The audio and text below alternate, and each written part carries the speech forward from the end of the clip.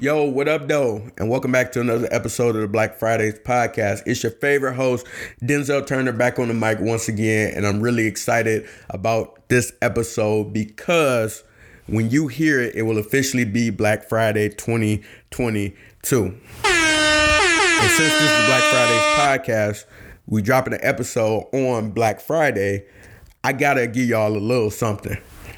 But I gotta make y'all sweat a little bit, so I'm gonna need a little drum roll real quick. All right, so the announcement that I have to make is that the Black Fridays podcast website is officially live. Yes, the Black Fridays podcast has a website, and you can go check it out right now at Black Fridays Pod. That's Fridays with an SPOD.com. BlackFridaysPod.com. There you will find all the information you need about the podcast, new episodes, and there's even a Black business directory that has been compiled of friends and former guests of the show. Truly grateful for all the love and support that I've been receiving with the podcast over the years, and I hope that you are able to engage and enjoy the brand new website. All right, so now that we took care of business, let's talk about this episode real quick. The homie Adam Harris is an author, motivational speaker, and mentor in the Detroit area who has been making an impact on young people by providing the guidance and resources he wished he had when he was younger. On this episode, Adam shares his journey to what prepared him as a leader in his community, how he became an author, and how we all have something to give when it comes to service. So without further ado, let's go ahead and get into the episode. Run that intro. Right. We've got to start making sure that we're doing something and we're doing something daily. And what I've done in my life is realize that for me, it was mentorship. And I think everybody has something to give, but you have to be responsible in giving it. And if we're not responsible, then again, we can never access the freedom that we desire or want for our lives.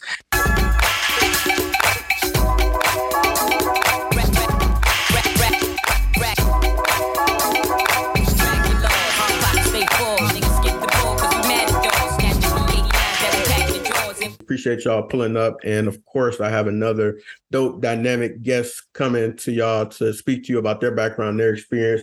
I have none other than author, let me get that right, author, motivational speaker, servant leader, Mr. Adam Harris. Adam, welcome to the podcast, my brother. Hey, appreciate you, Denzel. Thanks so much for having me, man.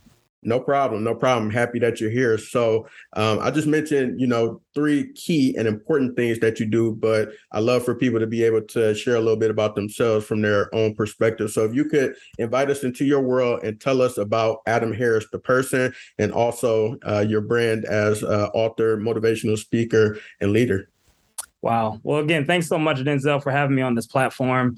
I have so much honor and respect for you as a young man and also as a young leader that's doing this work and providing this medium for people like myself to, share our stories. And so thank you for, again, the work that you're doing and for the trailblazing experiences that you're going to provide for so many that are in our community. So I want to just take the time to first say that. I think for me, just a little bit of background on myself. So I grew up in Southfield, ended up towards my ninth grade year. I'm transitioning to Royal Oak schools. And I lost my dad. So the crux of my story was I lost my dad when I was 11 years old. So I just got to sixth grade and lost my dad to a heart attack and aneurysm. And it was a downward spiral of an experience for me. It caused a lot of trauma, caused a lot of pain, caused a lot of grief. And I know that the person that I am today would not be, who you're talking to if it wasn't for that experience. And I want to say that in a very unique sense, because my dad was one of those individuals who did not care about, any kind of, promotion or clout or anything like that. He was a leader in the community in Detroit, and we served on Mack Avenue in Fisher.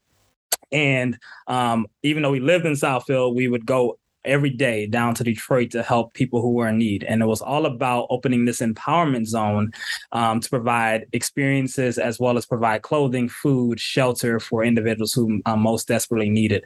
So I got that, man, when I was like 4 years old. if you can imagine, like literally watching this from a 4-year-old kid, literally being in kindergarten and like serving food to people at that age. There's even pictures that my mom or my family has of me taking down information to kind of document who in which we were serving in the large community that we were assisting and serving at that time. But yeah, losing my dad, man, was huge for me because, again, not only was he my father, but he was also our pastor. And so if you can imagine losing two people in one, or two individual spirits in one, it really had a huge impact on my life. I remember being in middle school and sometimes going to my counselor and just having to cry in her office and just, wonder, like, when is dad coming back? And then as I kind of got older, and I kind of pushed through the depression and the pain, because at that time, I think that it really, the pain and the experiences that I went through was really never addressed, if I be honest. And I think some of that kind of goes into, as you know, mental health or, sometimes depression is not really considered a big thing in the African-American community. But looking back, I can honestly say that I really don't have many recollections of those moments because every day was just like a blur as I look back. And it's just because I was just in pain. I think the only thing that I had as an outlet was, basketball and sports. So I want to kind of give that kind of foundation to like my life, because I think that you don't understand who I am today if you don't kind of look back and see that it was because of my dad and seeing the daily experiences of him serving and wanting us to grow up, to pray for people, to help people, to serve people, to love people, to have compassion on people, to have empathy for people. So all of what I'm doing right now is to do exactly that. So what I typically say to people is that I'm trying to be the person that I needed when I was 11 years old. So the person that I needed to be, that needed someone to cry on, or someone to kind of, have a helping hand, or someone that could provide me with resources. I'm trying to be the exact same person. So when you go into the other titles of like author, motivational speaker, servant leader, I think servant leader is actually what encompasses who I am today. The author came along with the journey, did not know that I was good at writing. It was a professor of mine in undergrad at U of M Dearborn who noticed my ability to write and communicate effectively. And her name was Dr. Gloria House. And I'm so honored to know her and be able to, share as a colleague and friendship with her. But she noticed it and she said, Adam, you may want to consider whether or not you share your work with other people. And so that's how the author was birthed. In a sense, I wrote my first book when I was actually in college, but I didn't actually publish it until 2 years later, just because of fear. Not knowing, what everyone would consider or think about me, who I was at that particular time. So I literally sat on the book for 2 years before I finally, published it independently. And then the motivational speaker, I think, just kind of comes with wanting to speak life into people. When I talk with so many young people, you can literally see the cloud of despair or hopelessness, from their spirits. And so I think some of it's tied into, my dad being who he was and seeing him pray for people and encourage people and inspire people. So I'm sure that there's an element to that. But I think the other side of it is, people need hope. People need faith. People need to be able to see beyond their current situation and what that looks like. So I think that kind of, sums up a little bit about who I am and also, why I am who I am today. Yeah, definitely. And very inspiring and encouraging to hear how your father and then also your childhood inspired the man and the person that you were able to become today. And we're going to dig a little bit deeper into that, especially about you being an author and some of the wonderful things that you've been able to do in the community. But for the moment, I'm going to rudely interrupt this interview with my favorite portion of Black Fridays, which is called Freestyle Fridays.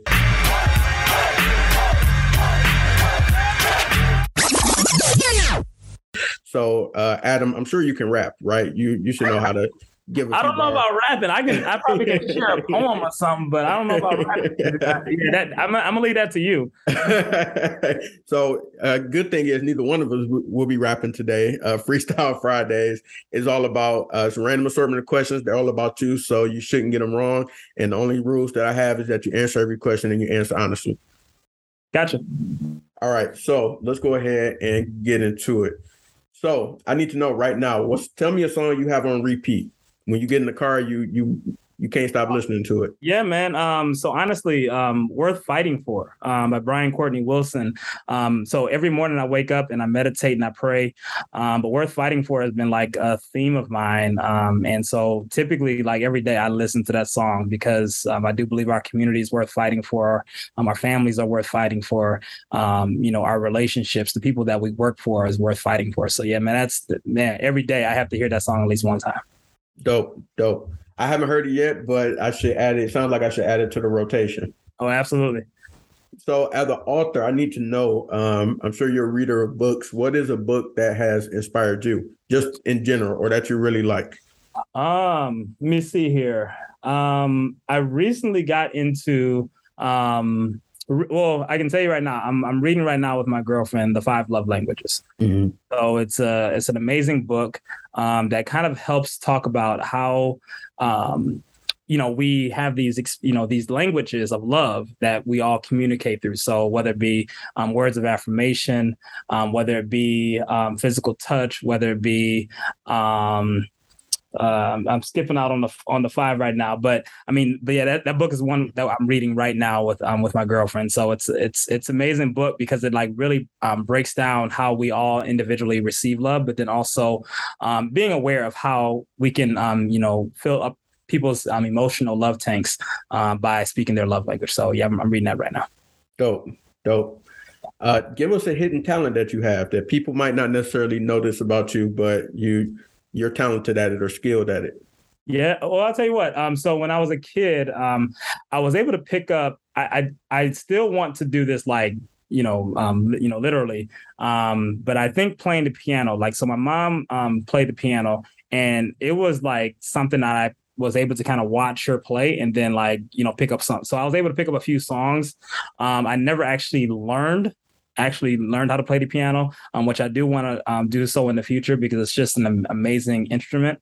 But yeah, I know that I'm gifted at that. And I think the other thing I can think of is like, I'm really good at drawing.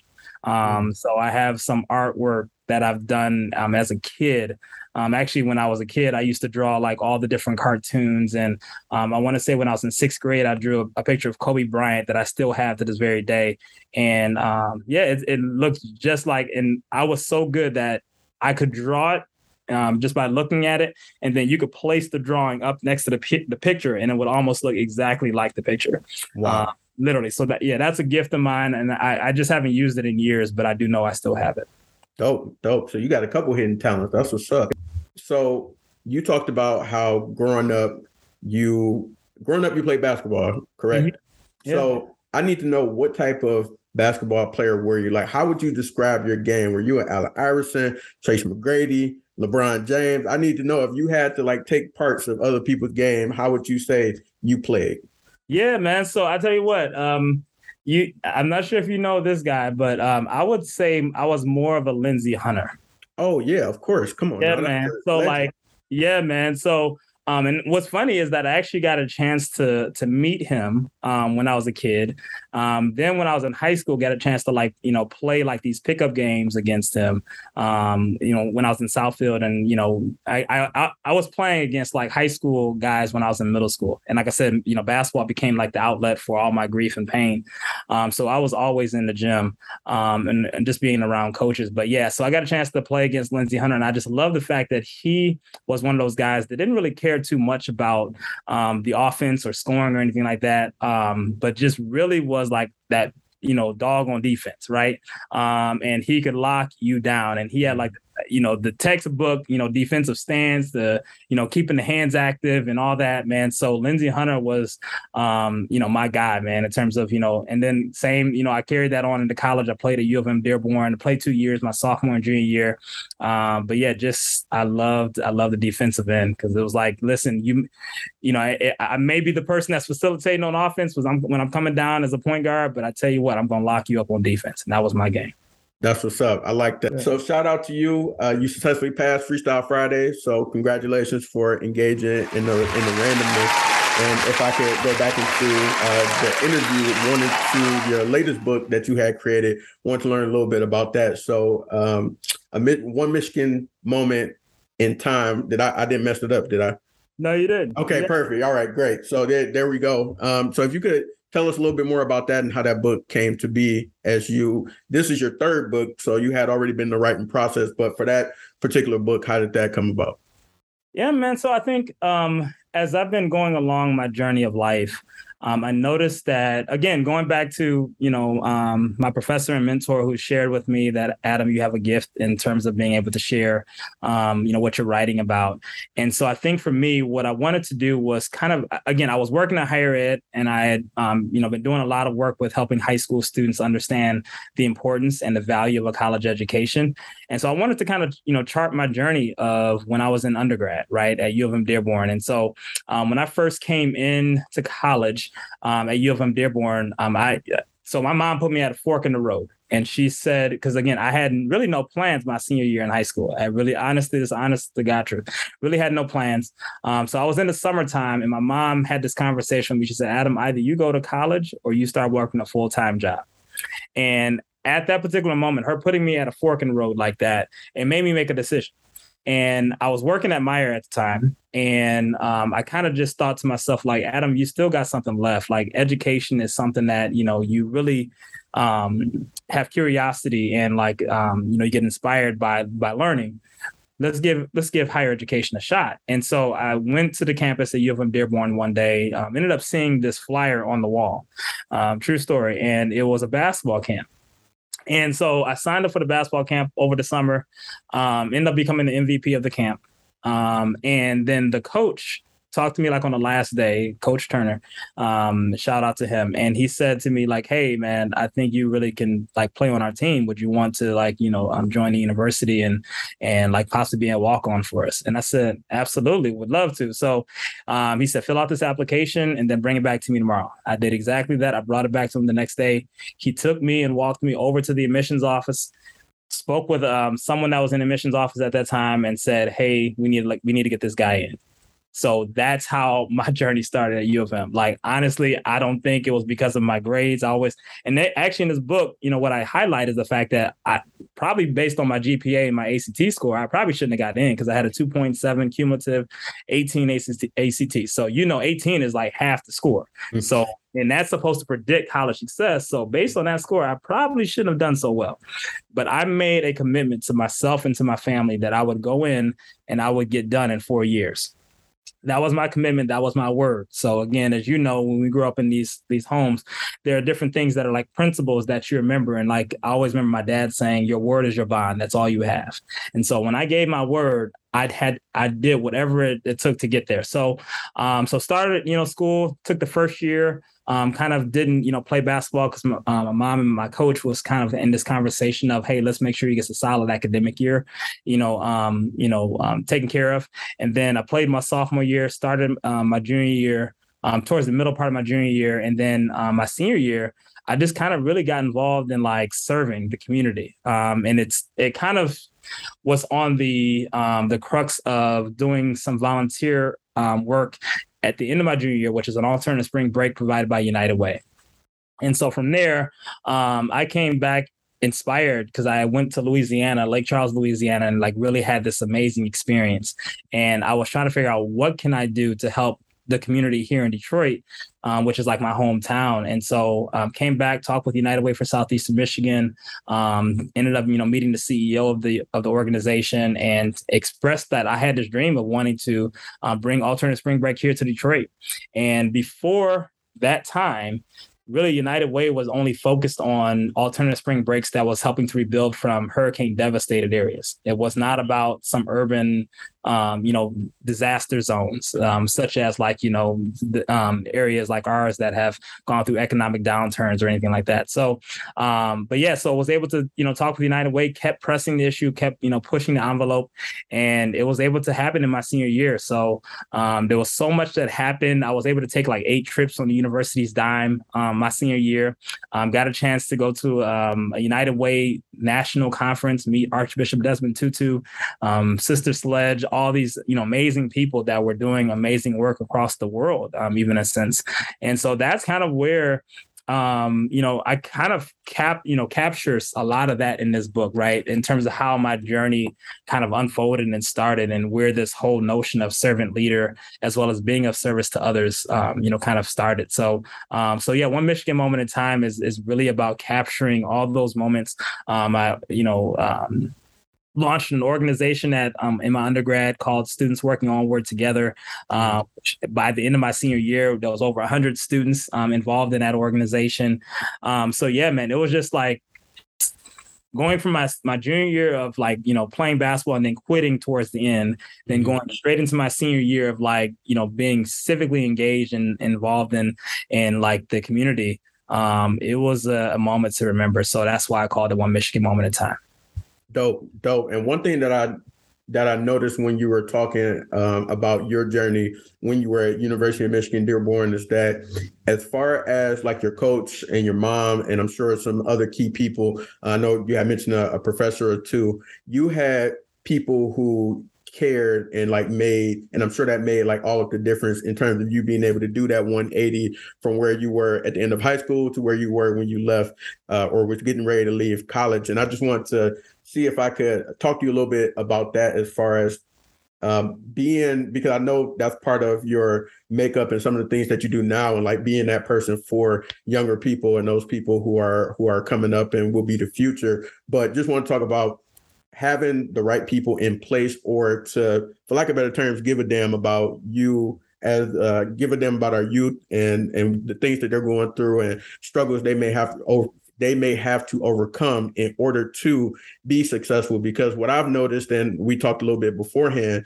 in working with younger folks and mentoring and volunteering and things like that, a lot of these young people, they don't necessarily have that, or they may be lacking that in key spaces. People who like legit care about you and want to see you excel. And that may be the only blocker from you going this way or going that way in life. So just wanted to kind of like get your thoughts on why that's important. Yeah, man. So listen, one of the things I've done presentations even to universities and professionals, and I say the kids don't care how much you know until they know how much you care. They don't care how much you know until they know how much you care. So at the end of the day, you can have a PhD, but you cannot make an impact until a kid knows that you care about them, right? That is the recipe for success in terms of mentorship, right? Mm-hmm. You and me both come from a organization, or at least we're a part of an organization called the Midnight Golf Program. And the reason why I continue to talk about that program so much is because you knew that the mentors in that program cared. Mm-hmm. It wasn't, you never questioned whether or not they cared. And each mentor displayed it in a different way. It may have been, a Miss Faye that was on your tail at the beginning when you came in the door, or, Mr. Gamlin or Mr. Ambrose. But you knew these individuals cared about you. You knew that Miss Renee, who started this organization, had such compassion and love and empathy that it was about others.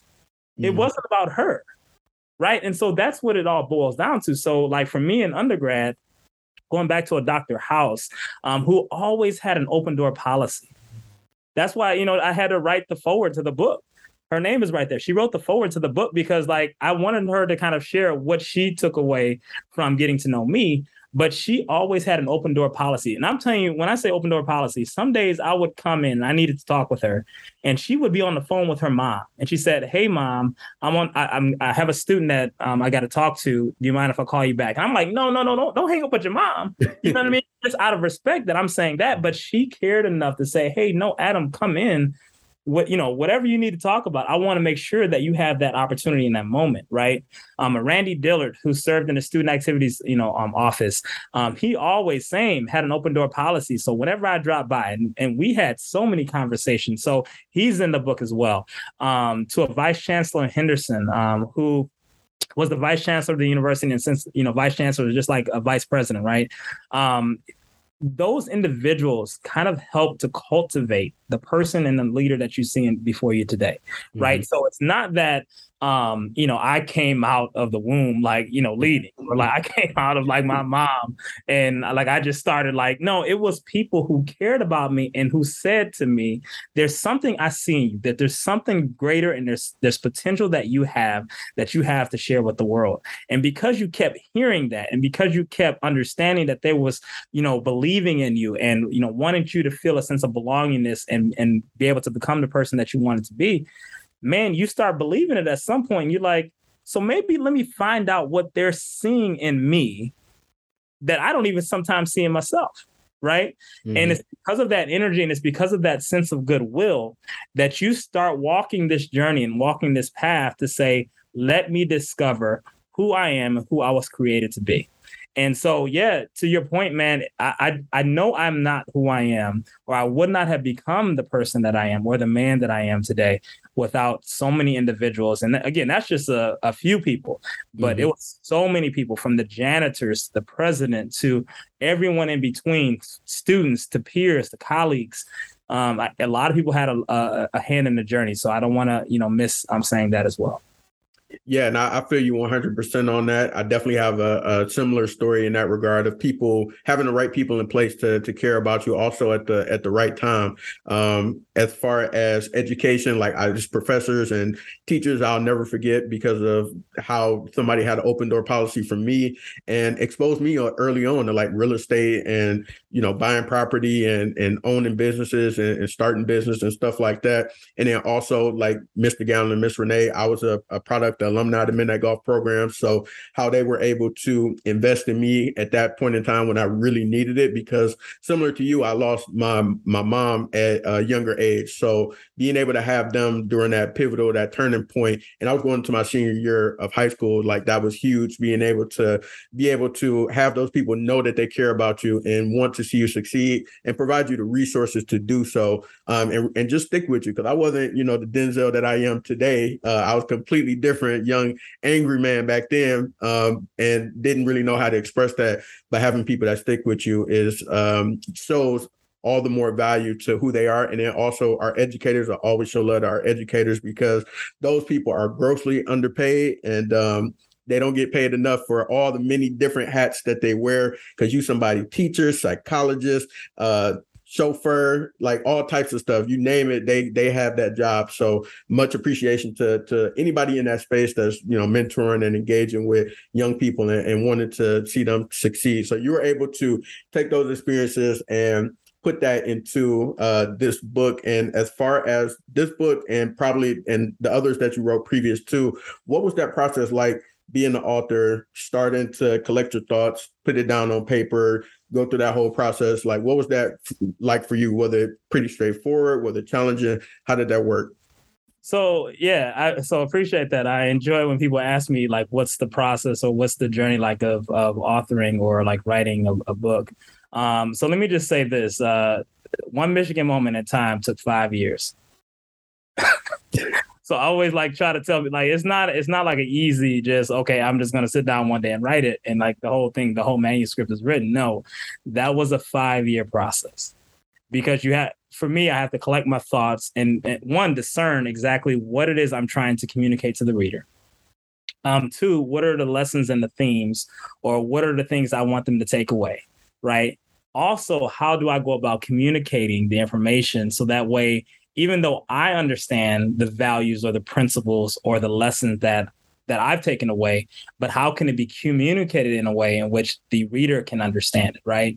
And also that I'm reaching my target audience of, the individuals that I want to hear this information. So, yeah, it was a 5-year process. And each book, even Adam's Law, Lessons Along the Way, which is more, has like more of a spiritual feel. Every chapter has a letter to the reader. Then it talks about a specific, concept. And then there's a letter to God, or, in a sense, a prayer. And so that was very, very huge for me. So talking about the importance of forgiveness, knowing who you are, right? Activating your faith, those kind of things, and how you can kind of become and evolve into the person that you are born to be, just by, utilizing these principles. So, but yeah, going back to the question, that was a 5-year process.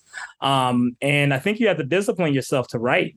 Because other than that, time gets in our way, or, different experiences, life, being a brother or being a friend, or, going out or wanting to hang out and at times.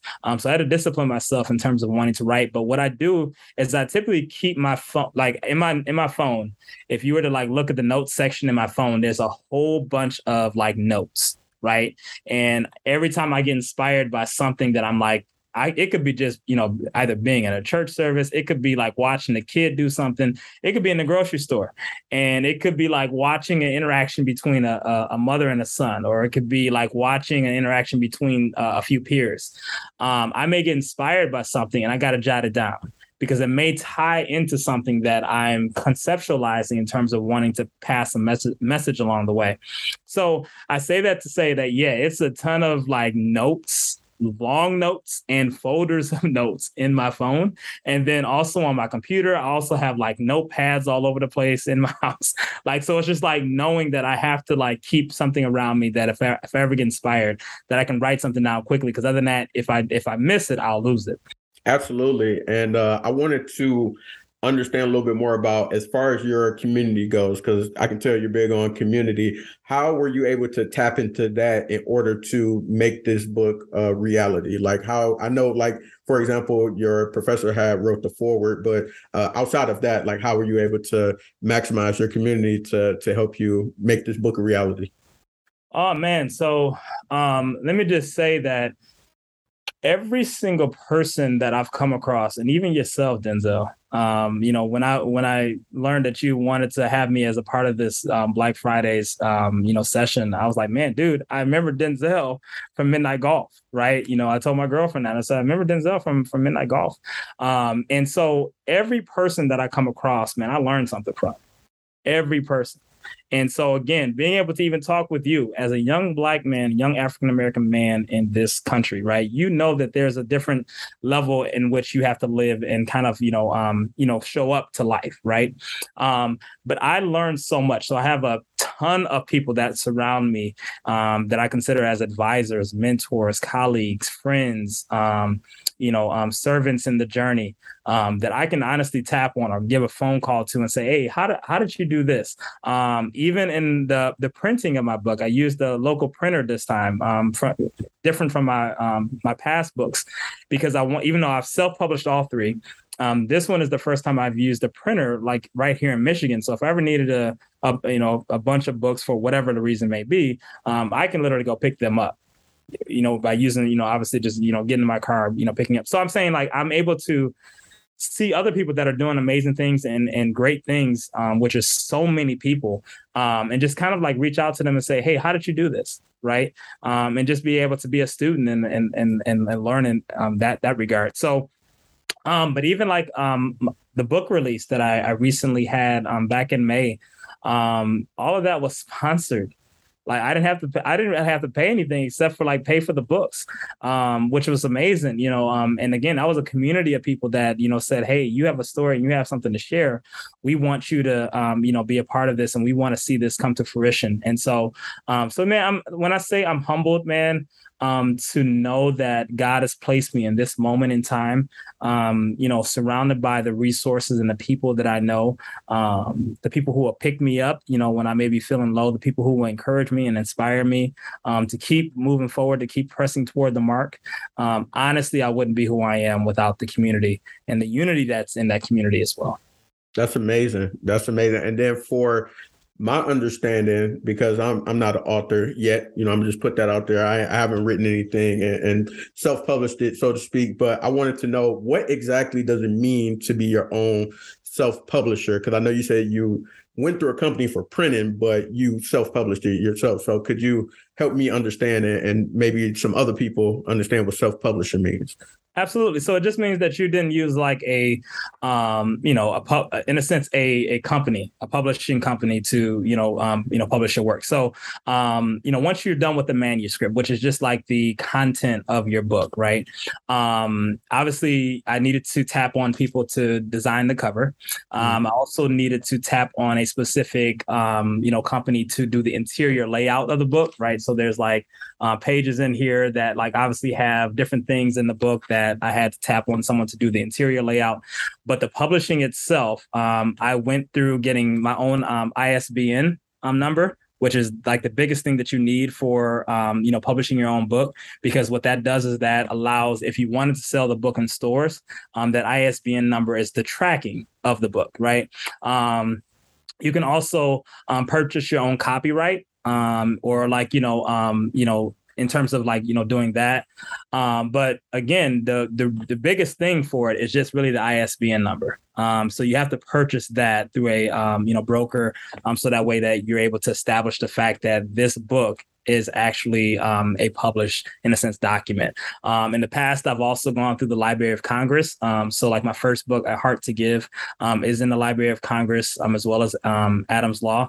I may do the same thing with this book. And I'm like in my last stages of actually putting One Michigan Moment in Time available on Amazon and all the other retail stores online. But yeah, just, finalizing a few things here. But as of that, yeah, it's easier than I think we know. I think the biggest part of it is really honestly writing the manuscript. So I want to encourage you, brother, man, knowing the fact that you said not yet tells me that you're obviously conceptualizing and thinking about it. And you certainly got to do it, man, because we need more stories and we need more representation of people who look like us being able to share our experiences and our journeys of life. For sure. So now that I got that free game from you, and hopefully it inspires somebody to do the same, I can, put that in the back of my mind for when I'm ready to act on it and, know, okay, I know how to self-publish. And if I forget, I'm gonna just come right back to you. So just stay on your toes as far as that goes. And before we get out of here, I wanted to ask you overall, if you just had to put words to your experience as being a leader and other leaders that you've seen, like, what would you say are the key things that make a leader? So if you had to give us maybe 3 to 5 things, whatever comes to mind, like, what would you say like truly makes a leader? Wow. So I'll share with you. I've read so many books and I'm inspired by so many people. You wouldn't. I studied leaders. I studied people who have done great things. And I mean, that's from the entertainment world to social innovators to anybody you can think of, from poets to NBA athletes to, CEOs, vice presidents. I have a lot of people that I'm very fortunate to say that I know. But I'll tell you this, I'll share with you what I've shared with students that I've worked with in the capacity of the mentoring that I've done. So I've given students 10 leadership principles that I've kind of derived as like my basis or philosophy on leadership. And so I'm going to share those 10 principles with you so that way you understand what those are. So it's will, desire, commitment, hard work, discipline, consistency, I am, which is knowing who you are, being proactive, being responsible, and striving for excellence. So will and desire, I always say that you want your will, meaning the decisions and the choices you make, aligning with the things that you desire to accomplish and achieve, right? So those are your goals, your aspirations, your dreams, right? You want the will, meaning your decisions, to align with those things.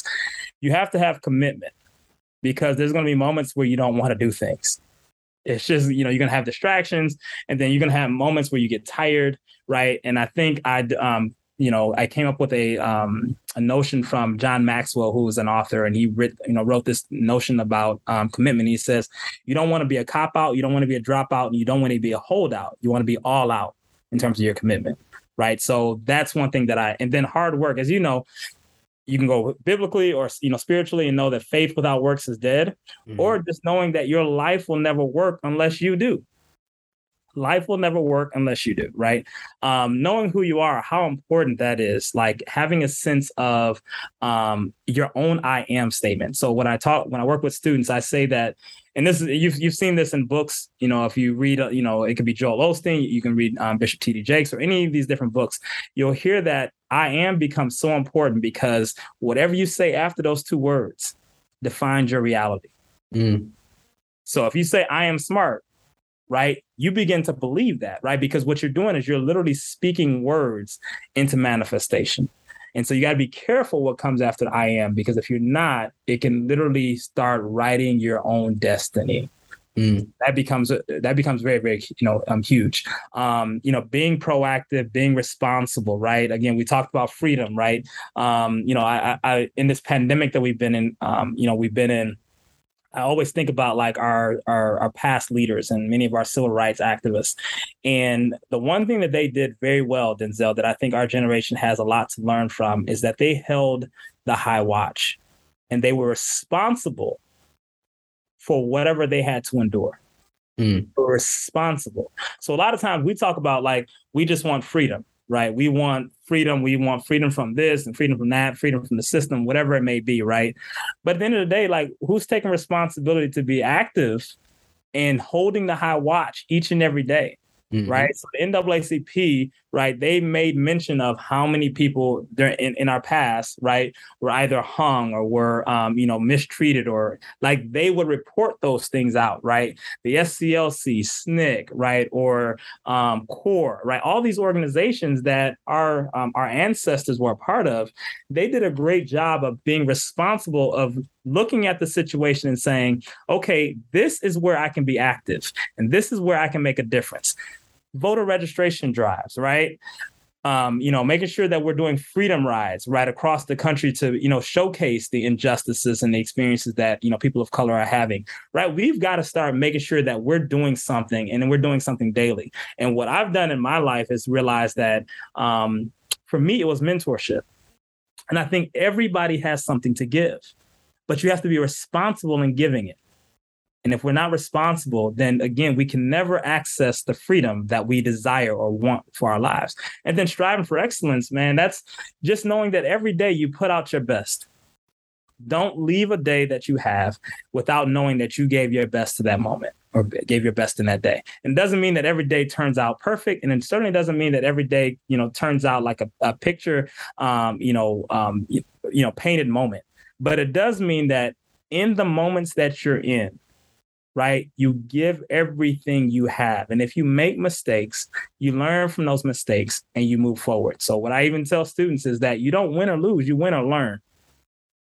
And if you win or learn, you never lose. Right? So everything in life becomes an opportunity for you to press forward and for you to be the best that you can be. So that's what it's all about, man. Will, desire, commitment, hard work, discipline, consistency, knowing who you are, being proactive, being responsible, striving for excellence. Yeah, that's kind of the basis of those 10 principles that I talk with students about.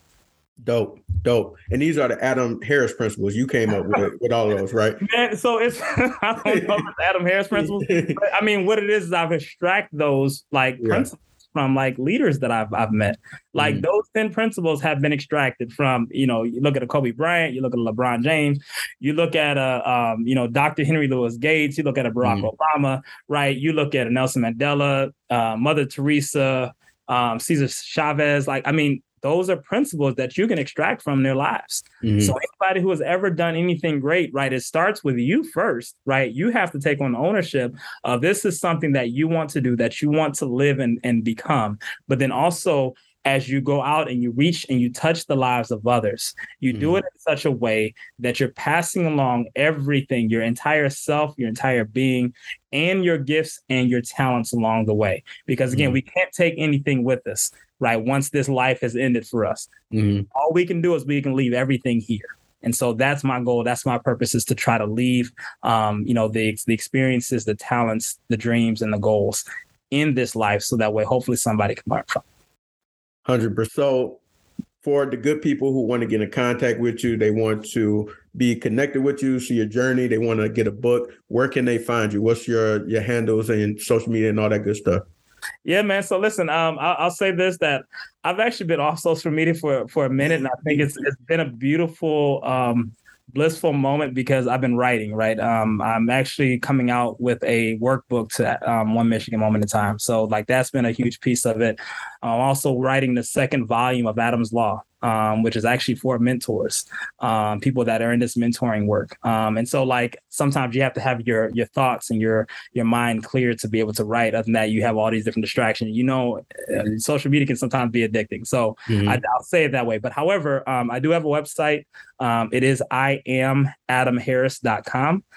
You can contact me through my website, which is Adam, Adam, HARRIS .com. So IamAdamHarris.com, or you can send me an email. And again, I do look at these emails, which is info@IamAdamHarris.com. So and then also I'm on LinkedIn. So if anyone wants to, reach out to me on LinkedIn, there is a, part of my website where you can find my LinkedIn account on my website again. And again, it's IamAdamHarris.com. Dope. And ladies and gentlemen, he is as good as advertised. So if you need a motivational speaker, or if you need a good book to read, make sure that you tap in with the website and connect with Adam directly. It's been a pleasure having you on the podcast today. I got some gems and some great wisdom, and I'm sure that those listening will be able to take some things away from this as well. And the work that you are doing is important, my brother. So please keep going. And like you said, I already know you don't adopt a quit mentality. So of course, just keep going, keep learning and improving, man. And looking forward to seeing the next iterations of the books and also the other projects and things that you have on the horizon. So shout out to you. And thanks so much, Denzel. Like I said, at the top of this, podcast, I just want to say thank you, and what an honor and a pleasure it is to have you in our community and doing the work that you're doing, that you're providing this space and this medium for people like myself to be able to share our stories. Man, I can't wait to see 5-10 years down the road. And as I told you off the platform, right? I told you, like, I'm not going to be surprised one day when I see Denzel interviewing Denzel Washington or the likes of those, obviously in the mainstream. So, man, I'm just excited for you. It's a pleasure and honor to be able to have met you years ago through MG Midnight Golf Program. But man, to see your growth and to see your progress and to see your journey, man, I got nothing but love for you, brother. So keep doing the work. And if there's anything that you need, man, you can reach out to me, and it's all love. Appreciate that. That is high praise. And we definitely going to put that out into the universe, that I'll get a chance to interview Uncle Denzel. So the day that it happens, you're going to be there. So we're going to make sure that it gets done. But yeah, appreciate you once again. Appreciate you all listening, and I'll tap in with y'all next time.